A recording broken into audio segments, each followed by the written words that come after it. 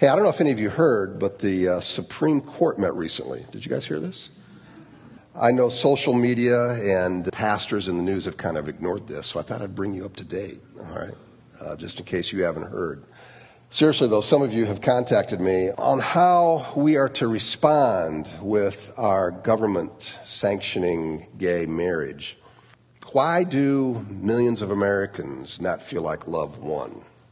I'm going to try to lay a foundation today, and then next week I'm going to address specifically some of the issues related to gay marriage, but I'm not going to talk too much about that today, as I don't claim to have a complete understanding here. I don't know about you, but, my heart kind of sank when I first heard it, and, you have a lot of these thoughts that kind of run through your mind, and I can't possibly address every nuance of this issue, but I know that as a pastor, even though I've been gone the last 2 weeks, I can basically understand why some of you might be fearful or be anxious, even angry about what has taken place. I frankly don't know what it's going to mean for us, although I can kind of guess. I have a friend who is a judge in another state who communicated that they had a man who had applied for a license to marry his dog. That didn't take long. The majority opinion of the court said that religious organizations are still going to enjoy their freedoms and not to worry about our rights being infringed upon. Of course, this comes under the same administration of a president who in 2008 said that he was against gay marriage.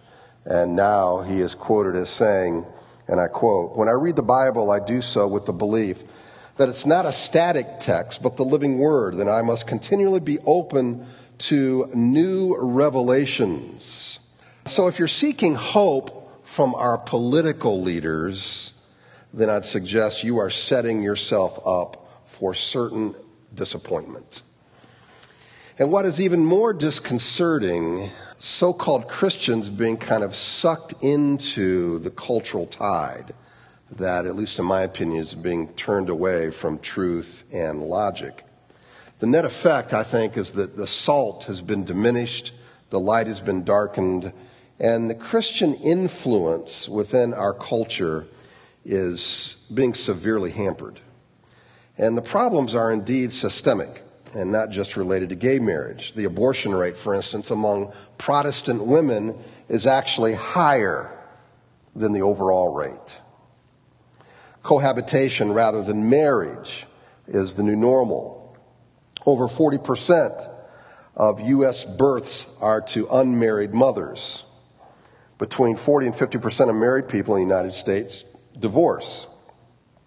And the divorce rate for subsequent marriages is even higher. About 2/3 of all men view pornography, and the figures for Christian men really aren't any different. Now, my point is not to say that America is going to hell in a handbasket, nor is it to, fight the government to the finish.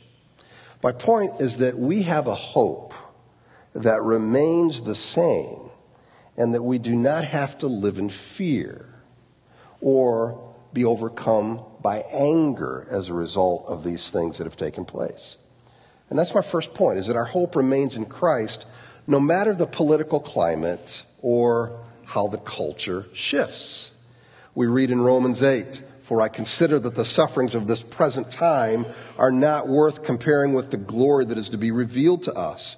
For the creation waits with eager longing for the revealing of the sons of God. For the creation was subjected to futility, not willingly, but because of him who subjected it, in hope that the creation itself will be set free from its bondage to corruption and obtain the freedom of the glory of the children of God. For we know that the whole creation has been groaning together in the pains of childbirth until now. And not only the creation, but we ourselves, who have the first fruits of the Spirit, groan inwardly as we wait eagerly for adoption as sons, the redemption of our bodies. For in this hope we are saved. Now hope that is seen is not hope, for who hopes for what he sees? But if we hope for what we do not see, we wait for it with patience." Notice that in verse 18 it says, "Whatever our travail is going to be small in comparison to the hope that we have in Christ." we can expect the whole world, including its political system, no matter what country you live in, to ache, to groan until that hope is realized. Now, our hope is not connected to a political environment or in things going in our favor in America. Our hope is tethered to an eternal God and to Christ. Romans 15:13 says, "May the God of hope fill you with all joy and peace in believing, so that by the power of the Holy Spirit you may abound in hope." This isn't the, hanging on for dear life kind of hope. This is an abounding, overflowing hope, so that our confidence is not shaken. We read in Hebrews 6, "So when God desired to show more convincingly to the heirs of the promise the unchangeable character of his purpose, he guaranteed it with an oath, so that by two unchangeable things in which it is impossible for God to lie, we who have fled for refuge might have strong encouragement to hold fast to the hope set before us. We have this as a sure and steadfast anchor of the soul, a hope that enters into the inner place behind a curtain." Our hope is not that the world is going to mirror our morals. That's not our hope.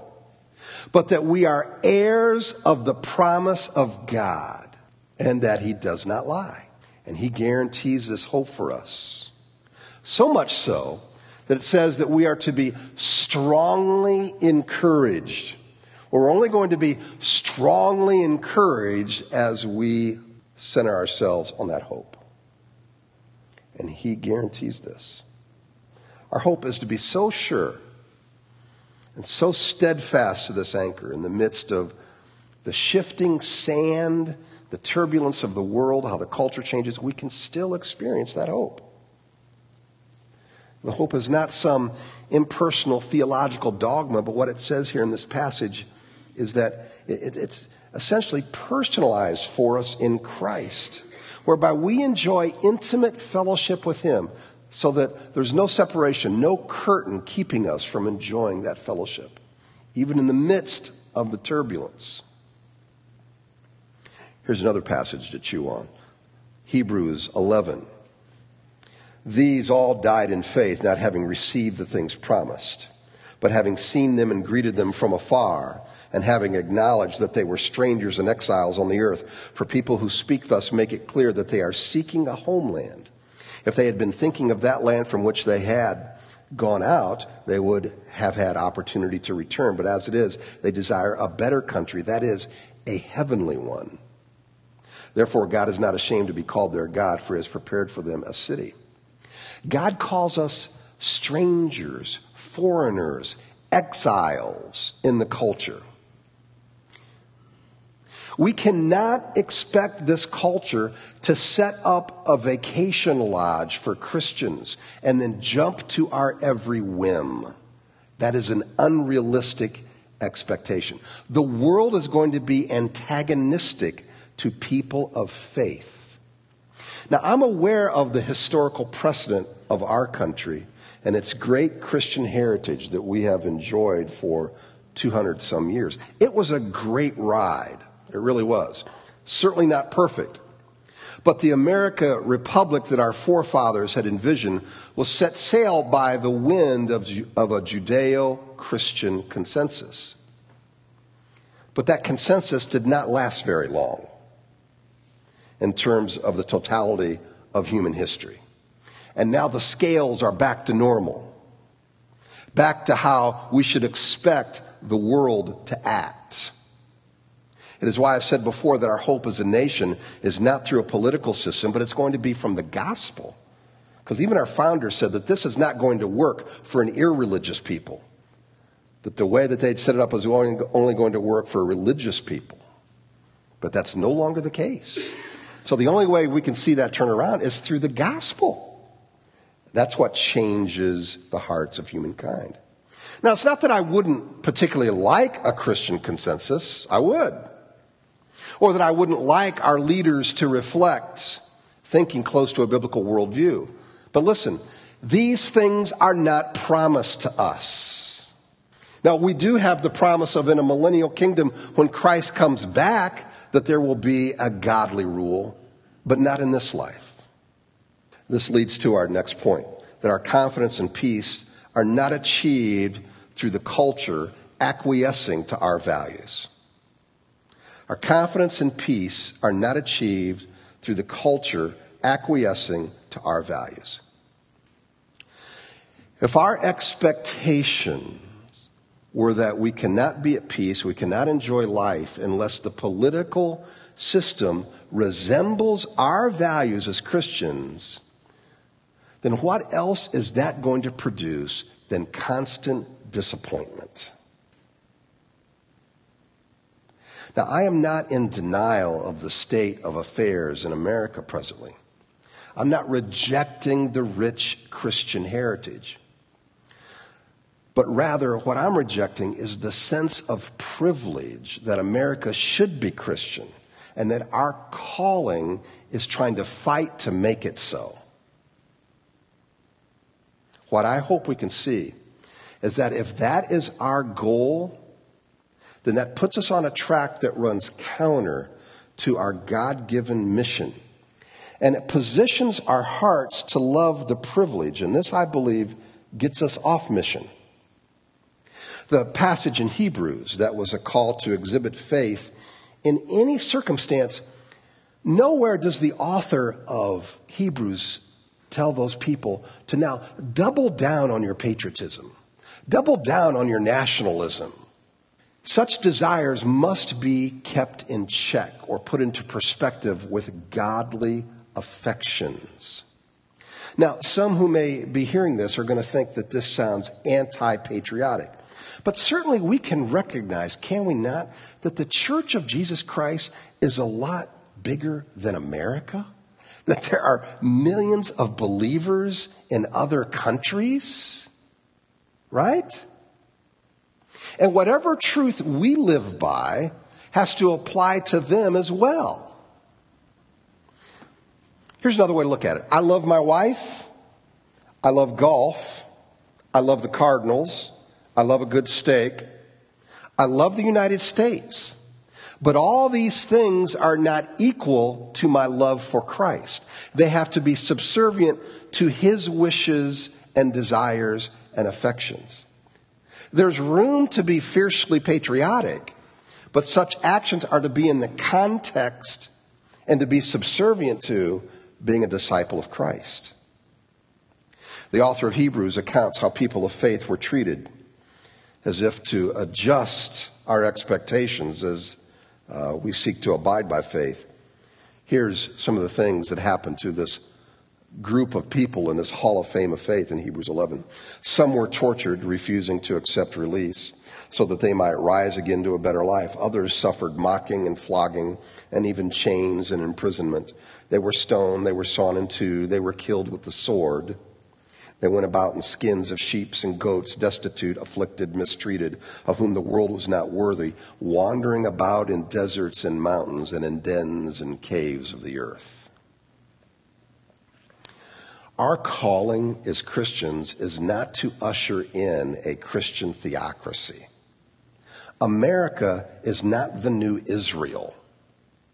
It's not the city on a holy hill. And such thinking only reinforces the idea that we are politically entitled to our opinions being codified. God has never promised us a majority political power structure to wield our morality. And such thinking, I think, is not only bad theology, but it's bad for our blood pressure. I'm not saying I don't want the laws to reflect a Christian mindset. The issue is the position of our hearts in seeking political clout or being servants of the real king, the sovereign king. When you look at history, you look at Constantine, you look at the church in Europe, and it seems that the church best influences from the bottom up and not from the top down. The church must not trade grace for power. The influence of the church, I think, is to be more of a spillover effect upon the culture and not some strong-arming tactics. In fact, Jesus told Peter, when faced with evil that was overwhelming at the time in the garden, he told him to put away his sword. The kingdom of God is not one that's brought by force. But I'm not suggesting either that we withdraw in some kind of pietistic retreat. This is the kind of idea that led the Christians in Nazi Germany. This is their mantra: the swastika on our breast and the cross in our hearts. We are to exhibit an engagement that is typified by, I think, humility and love and insight. This is our next point. Andy Rooney, the late commentator on the 60 Minutes television show, he once said this. He said, "I've decided that I'm against abortion. I think it's murder. But I have a dilemma in that I much prefer the pro-choice to the pro-life people. I'd rather eat dinner with a group of the former."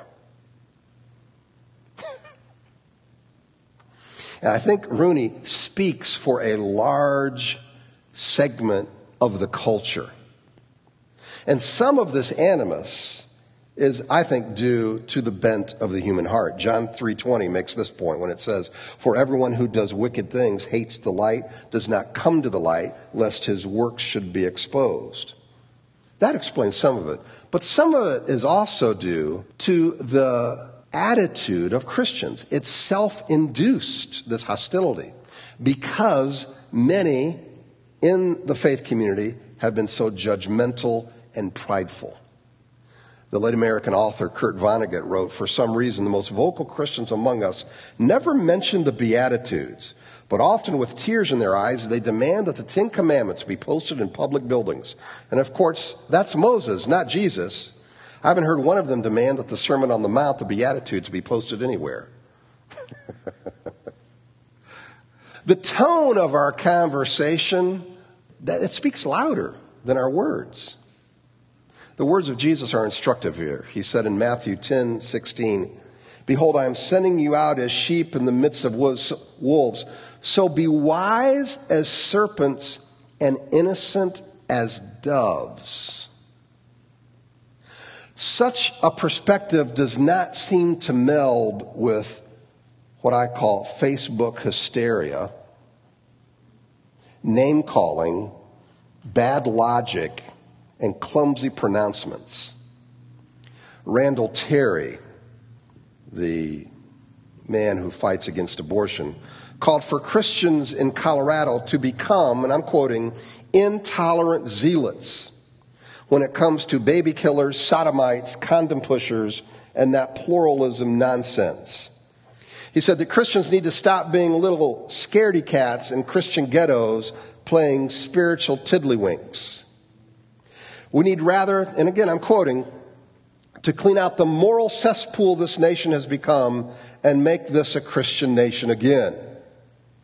And more, then he went on and added that we need to make a Christian conquest of other nations. And his comments made the front page of the Colorado newspapers, feeding the already public persona of Christian bullies. And then he added this: "I want you to let a wave of hatred wash over you. Yes, hate is good. We have a biblical duty. We are called by God to conquer this country."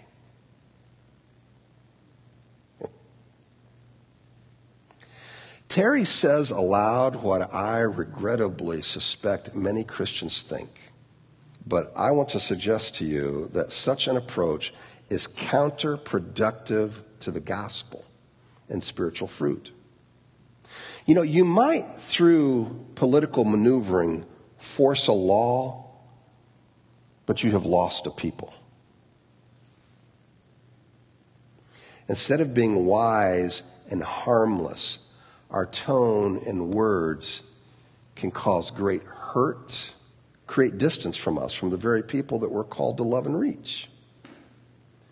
Instead of washing feet and serving, our hearts are positioned to intimidate and become demanding. The Apostle Paul was a good model in Acts 24.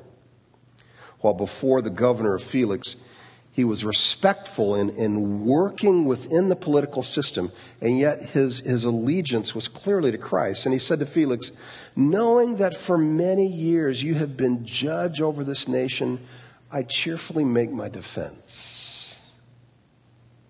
And the tone of it was with great respect. Listen, you may not like what I'm saying right now. You may think I'm out to lunch and that this is some panty-waist approach. But what I'm going to challenge you to do is you defend your position from Scripture. You might think that Jesus carried some AR-15 ready to, blow away all the enemies for God. Defend it from a biblical standpoint. All right? You can give me all the macho stuff you want. But you give me chapter and verse how we as New Testament Christians are to respond in this culture. And by the way, I don't think it's wussified. I think it's great strength to approach people with meekness and humility. And frankly, you're out of control, a lot of the Christians, in the way that they are responding. Meekness means strength under control. I am treating people with respect, even though I fiercely oppose what they stand for. That takes great strength. It doesn't take much strength to try to slug somebody or force myself like I'm some alcoholic man, forcing my way in and, blustering through. All right, you're just a jerk then. But what Jesus is calling us to, a much humbler, meeker approach. When our approach calls for more morality derived through power and less mercy and love, is this not self-defeating? Tim LaHaye is quoted as saying, the only way to have a genuine spiritual revival is to have legislative reform. Well, I disagree with Tim LaHaye. T.S. Eliot said, to justify Christianity because it provides a foundation of morality instead of showing the necessity of Christian morality from the truth of Christianity is a dangerous inversion. Laws are a reflection of a lawmaker's heart. And can we rightfully expect our culture to adopt Christian values and to put into civil law our moral beliefs?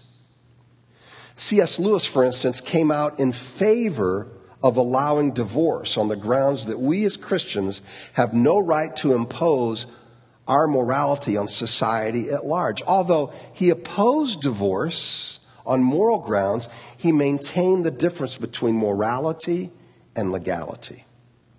And this is where I think wisdom for the Christian must come in. So how do we love and influence those who clearly make an anti-biblical stance and are riding this wave of this moral downward spiral? Well, number one, I think we have to conduct our conversations with those who disagree with great respect and love. And this includes our Facebook posts and how we address political figures that we differ with. You don't think the Apostle Paul differed with the political leaders that wanted his head, literally? And yet he still approached them with respect. And yet what we have within modern day evangelicalism are people putting up their middle finger to our president. I can disagree with him, and I do, on about 90% of what he has to say and what he stands for. But I can still treat him as a human being and with respect. Secondly, we have to focus our efforts on our own house, on our own church. We will not influence the culture through a change of law, but rather by our witness, exhibiting the benefits of a godly lifestyle. We have to strengthen our own marriages, learn to live in harmony with our own church before we think that others are going to be attracted to our sense of ethics. Otherwise, what are we offering people? You think they're going to be convinced of taking our morality when we can't get along with each other? Or when the divorce rate is the same as the world? I doubt it. Number 3, we have to arm ourselves with knowing how to address worldview issues that reveal foundational cracks. For instance, using the logic to justify gay marriage, how does that apply in other areas? The majority opinion of the Supreme Court was largely based upon human autonomy and freedom. Justice Kennedy said this: "A first premise of the court's relevant precedents is that the right of personal choice regarding marriage is inherent in the concept of individual autonomy." Well, using that logic, what would prohibit then, any other aberration of marriage? Basically nothing. And for those interested in consistency, such items would be a cause for concern. What is the basis of you making an ethical decision? Those are fair questions. Can you be consistent with this system that you have adopted? Those are fair questions. And those focus more on the core of the issue. If we are arguing about gay marriage, which is the product of a worldview, without addressing the more fundamental issues, I'm going to suggest that our influence will be limited. In fact, I think it'll even be negative, because you keep hammering at issues in which people don't understand the more fundamental issues. And it's not that we don't have anything to offer or have to say about gay marriage. I think we do. And there are valid arguments that are, I think, not even scriptural. There are some that are scriptural, but some that are outside of Scripture. They're just common sense. And we'll address some of that next week. But these arguments are to be used to shed light on more fundamental issues. Ultimately, our respect and love for all, our focus upon cleaning up our own house, the consistent witness of our personal lives and community, and our willingness to put the focus on core issues, I think will help us be salt and light. During the height of the Cold War, Billy Graham visited Russia, and he met with government and church leaders. And Christians and political conservatives harshly criticized Billy Graham for doing this because he treated the Russians with courtesy and respect. And what they thought is that he needed to go in more of a prophetic tone, condemning all of the wrong stances that Russian leaders had taken, and particularly for how they had limited religious liberty. One of his critics confronted Billy Graham and pointedly said, "Dr. Graham, you have set the church back 50 years. Graham lowered his head and he replied, "I am deeply ashamed. I've been trying very hard to set the church back 2,000 years.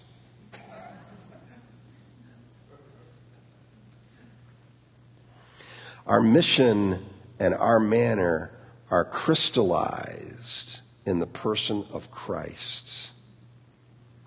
May every cultural issue that confronts us be an opportunity for the world to see the Christ that cares for them and offers them a solution to what ails them." Let's pray.